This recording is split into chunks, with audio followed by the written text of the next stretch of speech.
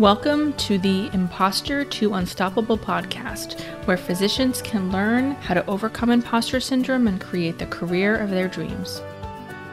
Hey friends, before we jump into today's episode, I have a quick announcement for you about a new masterclass that I now have available to watch at any time you want. There's no need to schedule anything or show up live or anything like that.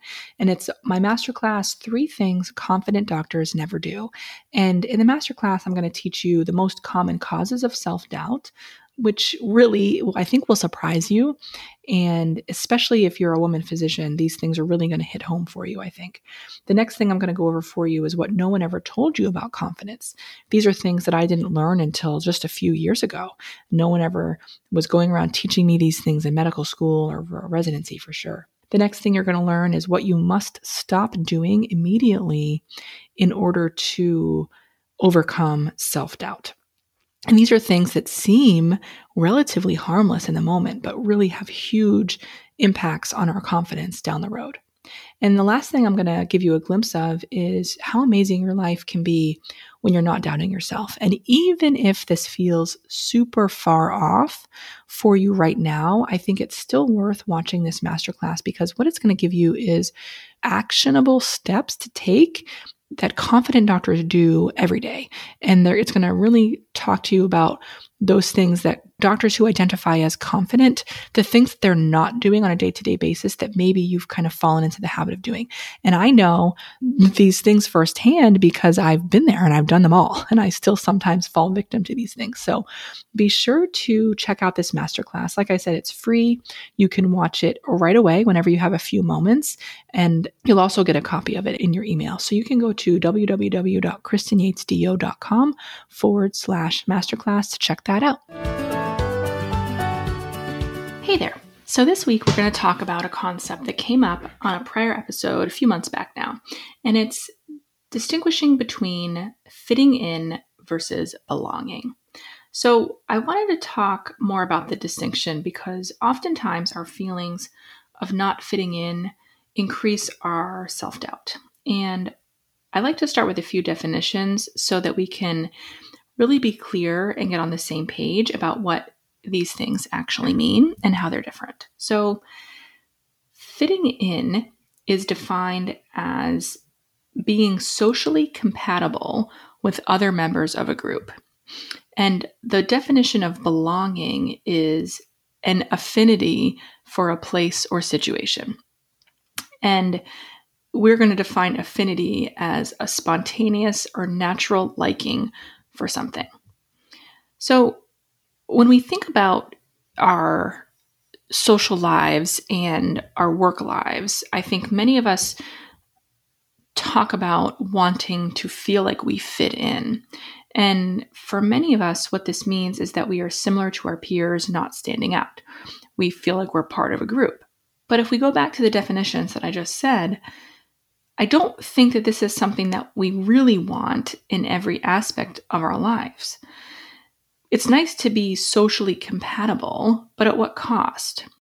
And this is what I worry about, and I see oftentimes with the women I work with.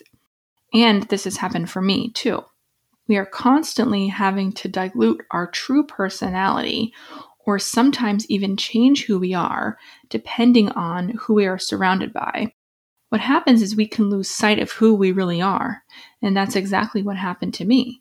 I was so used to conforming to who others around me expected me to be that I didn't know who I was, what I wanted, and why I wanted it. And when this happens, when we lose sight of who we are left feeling lost, resentful, and generally unhappy. So contrast that definition and the thought of what it really means to fit in to what it means to belong. And as we can see from the definition of belonging, which is an affinity for a place or situation, belonging starts from within. Fitting in is reliant upon other people. In order to be socially compatible with a member of a group or members of a group, that is reliant on what the group considers to be socially compatible, not just you. And belonging is reliant on what our authentic preferences are and what we feel like and what we are drawn to and what we like. When we feel like we belong, we feel free. We feel like we can show up authentically as who we are, imperfections and all, and are accepted and loved. This can only happen when you accept and love yourself first. So we go through life, we go through medical school, and we're trying to make sure that we don't stand out, we're as smart as everybody else, we're not making any waves, and we get really used to fitting in. And then what can happen as we grow and become attendings and try to figure out who we are in this world, fitting in might not feel good anymore. Or when we're struggling with imposter syndrome, we feel like no matter what we do, we don't fit in because we're a fraud.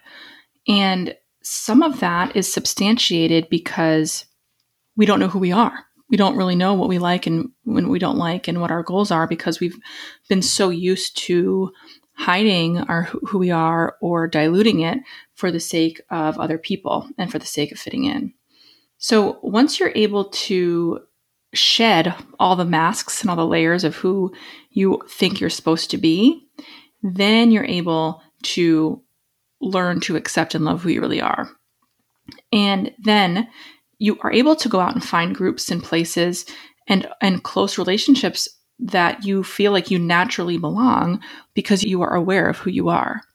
And this is a scary concept for many because most of us are convinced that if we allow others to see our true selves, imperfections and all, that no one will love us and we won't find love.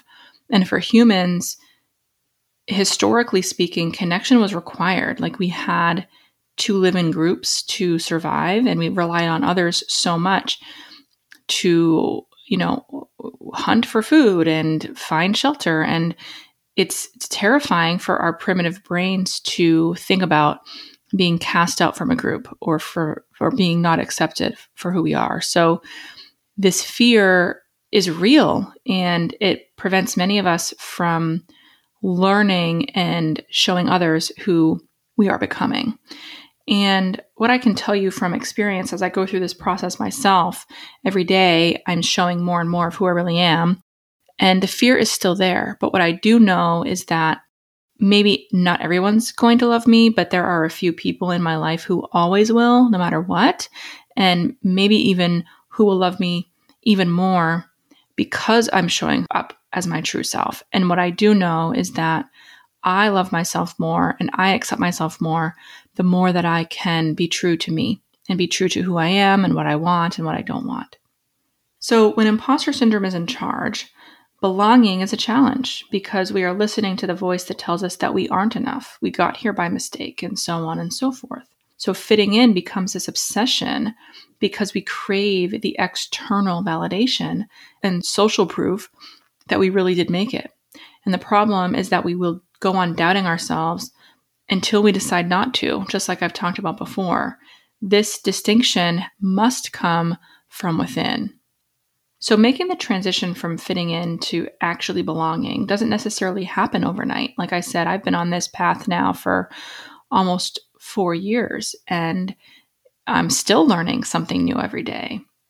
But here are a few things that will get you started on your journey if you feel like you're up for it. The first thing is to explore the characteristics that come from people-pleasing and the expectations that you think others have of you.